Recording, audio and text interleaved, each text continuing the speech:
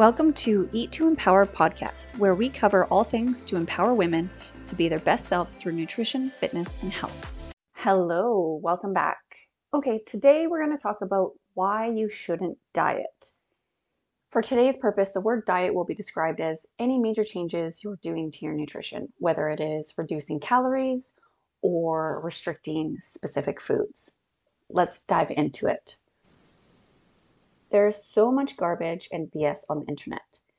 The idea is right, but the way to get there is wrong. And at the end of the day, we do need to be in a deficit to lose weight.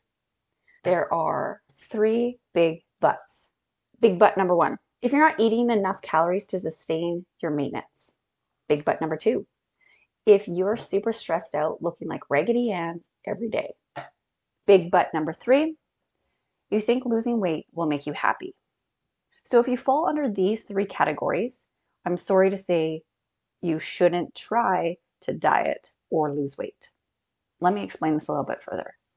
Firstly, if you aren't getting enough calories to sustain your everyday energy expenditure, then going into a bigger deficit is a recipe for disaster.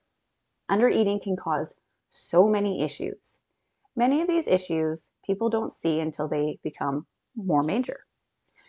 And for some of these people, these issues may be chalked up to always being tired, stressed, low energy, or just simply getting older. Our bodies need a certain amount of calories to just function. And there is a lot of functionality that our bodies do that we may not be aware of and we don't see day to day because it's happening inside of us. Let me get started. Our circulatory system, circulating blood, nutrients, and oxygen throughout our whole body. Our digestive system, breaking down and absorbing food and removing the waste.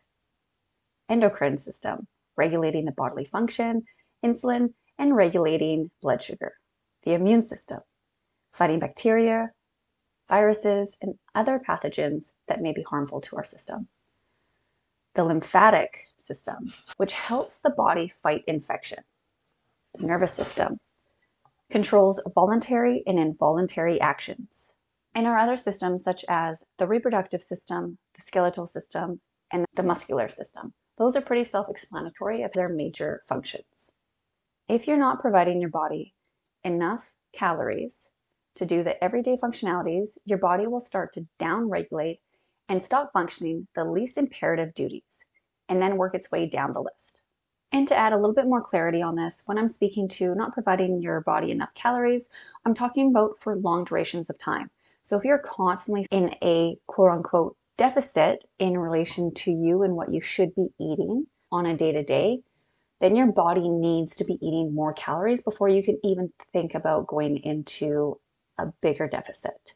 So when I talk about not providing your body enough calories, you should be eating at maintenance for at least 6 months. So meaning that you haven't tried to reduce your calories or haven't tried to diet in the last 6 months. Now, let's talk about the big but number two. If you're stressed to the nines every damn day, you should not try going into a deficit. You most likely need to eat more to regulate your stress. This is huge. Some stress can be good. It can keep us alert, motivated, and ready to avoid danger. But too much stress can do a number on us. Stress can lead to minimal issues like upset stomachs, headaches, chest pain, or low energy.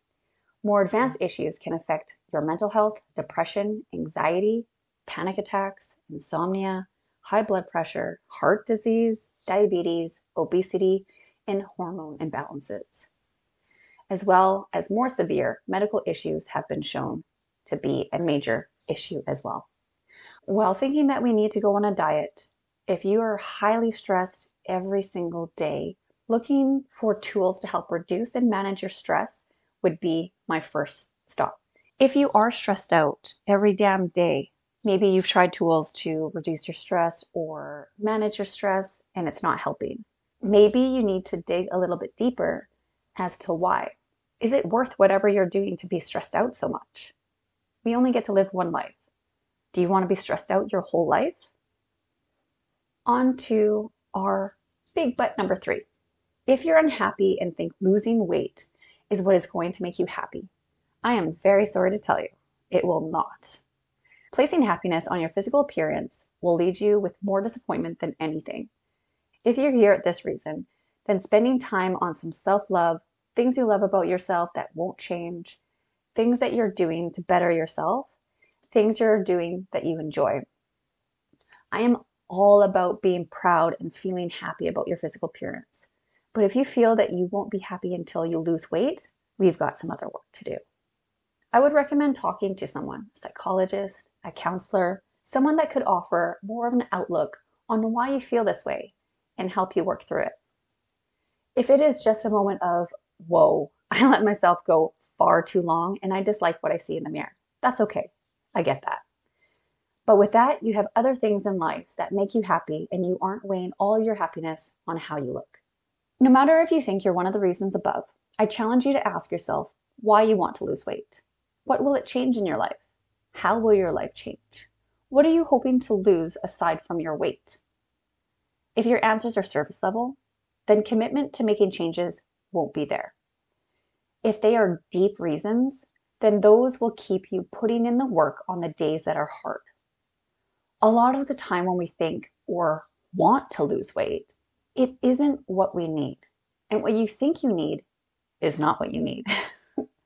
You most likely need to eat more of the right foods, foods that are nutritious and healthy, and less of the empty caloric foods that are not providing any nutrients to your body. Why you shouldn't diet is quite simple. If you are one of the 3 reasons above, then I say don't do it. Try to incorporate more foods that are nutritious and healthy and reduce the empty caloric foods that are not providing any nutrients to your body before anything. For more information on how to start your journey, stay tuned to my next episode.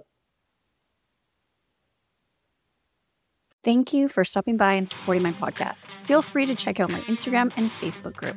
I would love it if you could comment below to tell me how you enjoyed this episode. As well, if there's any specific topics you'd like me to talk about, please comment below and I'll be sure to touch on them.